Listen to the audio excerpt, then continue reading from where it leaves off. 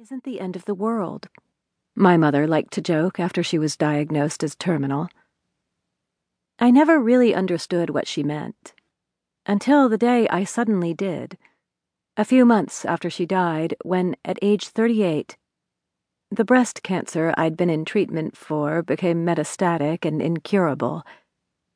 There are so many things that are worse than death. Old grudges, a lack of self-awareness, severe constipation, no sense of humor, the grimace on your husband's face as he empties your surgical drain into the measuring cup. My husband, John, and I were on the sidewalk in front of our house, our bodies moving together in the late morning sun, teaching our younger son to ride a bike.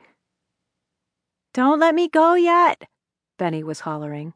"But you've got it. You've got it," I keep saying, running along beside him. I can feel a new steadiness in his momentum under my grip of the back of his seat. "You're practically doing it all on your own." "But I'm not ready," he yells.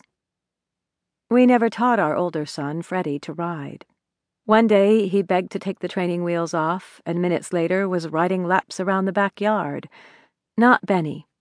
He is never ready for us to let go. "Do you have me?" he keeps asking. The weekend air is a medicine, and I'm starting to feel stronger and stronger. Months of chemo behind me, close to finishing 6 weeks of radiation. We're aiming for the stop sign at the corner, maybe 50 feet ahead, with the slightest incline. "Strong legs," John is saying. "Steady eyes, steady handlebar." A young couple with a dog crosses the street to get out of our way. They smile at Benny. I'm smiling at them and trying to catch John's eye. He's going to do it. I'm not looking down. I'm looking ahead. Then my toe catches and I stumble on a lip in the cement. In that moment, something snaps deep within. Benny hears me yelp, and John and I both let go of him. John is supporting my whole weight, and I'm floating somewhere in the new universe called pain. But I'm also watching Benny wobbling forward. He keeps going and going. "I'm sorry, Mom. Are you okay?" he is yelling over his shoulder. "Look, I'm still riding." And there it is. The beautiful, vibrant, living world goes on. The next day at the hospital, inside the MRI machine, where it sounded like hostile aliens had formed a punk band, I was reminded of a story I heard on NPR about a team-building exercise that an employer in South Korea was using to raise worker morale. During the exercise, the employees dress in long robes and sit at desks. Each writes a letter to a loved one as if it were their last correspondence. Sniffling and even outright weeping are acceptable.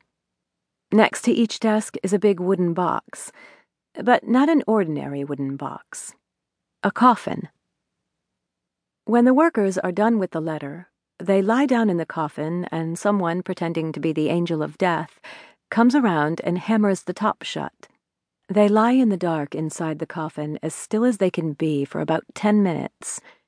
The idea is that when they emerge from the pretend burial, they will have a new perspective, one that will make them more passionate about their work and appreciative of their lives. All around me, rooms of gowned patients were lying flat on their backs inside tight, loud tubes, and silent patients were wheeled to and from these darkened basement rooms. We are practicing, I thought. As the machine clanked and buzzed for over an hour, I became the angel of stillness. I thought, forget the angel of death. The contrast dye sizzled in my veins, and just as the tech warned me, the angel of medical imaging came close but never touched me.